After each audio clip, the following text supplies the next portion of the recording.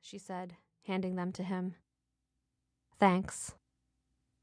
He grabbed them like a relay runner taking a baton in a race and headed for the front door. Will you be here when I get home on Saturday? She asked his back as she followed him down the hallway. I don't know. I've got a huge day in lab on Saturday.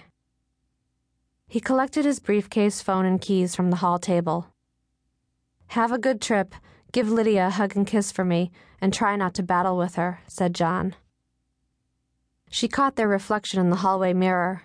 A distinguished-looking, tall man with white-flecked brown hair and glasses. A petite, curly-haired woman, her arms crossed over her chest, each readying to leap into that same bottomless argument. She gritted her teeth and swallowed, choosing not to jump. We haven't seen each other in a while. Please try to be home, she asked. I know. I'll try. He kissed her, and although desperate to leave, he lingered in that kiss for an almost imperceptible moment. If she didn't know him better, she might have romanticized his kiss. She might have stood there, hopeful, thinking it said, I love you, I'll miss you. But as she watched him hustle down the street alone, she felt pretty certain he'd just told her, I love you, but please don't be pissed when I'm not home on Saturday. They used to walk together over to Harvard Yard every morning. Of the many things she loved about working within a mile from home and at the same school, their shared commute was the thing she loved most. They always stopped at Jerry's, a black coffee for him, a tea with lemon for her, iced or hot depending on the season, and continued on to Harvard Yard, chatting about their research and classes, issues in their respective departments, their children, or plans for that evening. When they were first married, they even held hands. She savored the relaxed intimacy of these morning walks with him before the daily demands of their jobs and ambitions rendered them each stressed and exhausted. But for some time now, they'd been walking over to Harvard separately. Alice had been living out of her suitcase all summer, attending psychology conferences in Rome, New Orleans, and Miami, and serving on an exam committee for a thesis defense at Princeton. Back in the spring, John's cell cultures had needed some sort of rinsing attention at an obscene hour each morning, but he didn't trust any of his students to show up consistently, so he did. She couldn't remember the reasons that predated spring, but she knew that each time they'd seemed reasonable and only temporary.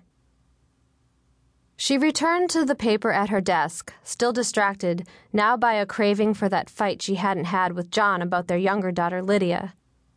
Would it kill him to stand behind her for once?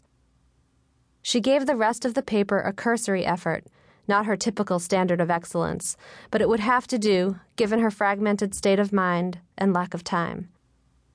Her comments and suggestions for revision finished, she packaged and sealed the envelope, guiltily aware that she might have missed an error in the study's design or interpretation, cursing John for compromising the integrity of her work. She repacked her suitcase, not even emptied yet from her last trip. She looked forward to traveling less in the coming months. There were only a handful of invited lectures penciled in her fall semester calendar, and she'd scheduled most of those on Fridays, a day she didn't teach. Like tomorrow. Tomorrow she would be the guest speaker to kick off Stanford's Cognitive Psychology Fall Colloquium Series. And afterward she'd see Lydia. She'd try not to battle with her, but she wasn't making any promises. Alice found her way easily to Stanford's Cordura Hall on the corner of Campus Drive West and Panama Drive. Its white stucco exterior, terracotta roof, and lush landscaping looked to her East Coast eyes more like a Caribbean beach resort than an academic building. She arrived quite early, but ventured inside anyway, figuring she could use the extra time to sit in the quiet auditorium and look over her talk. Much to her surprise, she walked into an already packed room. A zealous crowd surrounded and circled a buffet table, aggressively diving in for food like seagulls at a city beach. Before she could sneak in unnoticed, she noticed Josh, a former Harvard classmate and respected egomaniac, standing in her path, his legs planted firmly and a little too wide, as if he was ready to dive at her. "All this for me?" asked Alice, smiling playfully. "What, we eat like this every day. It's for one of our development."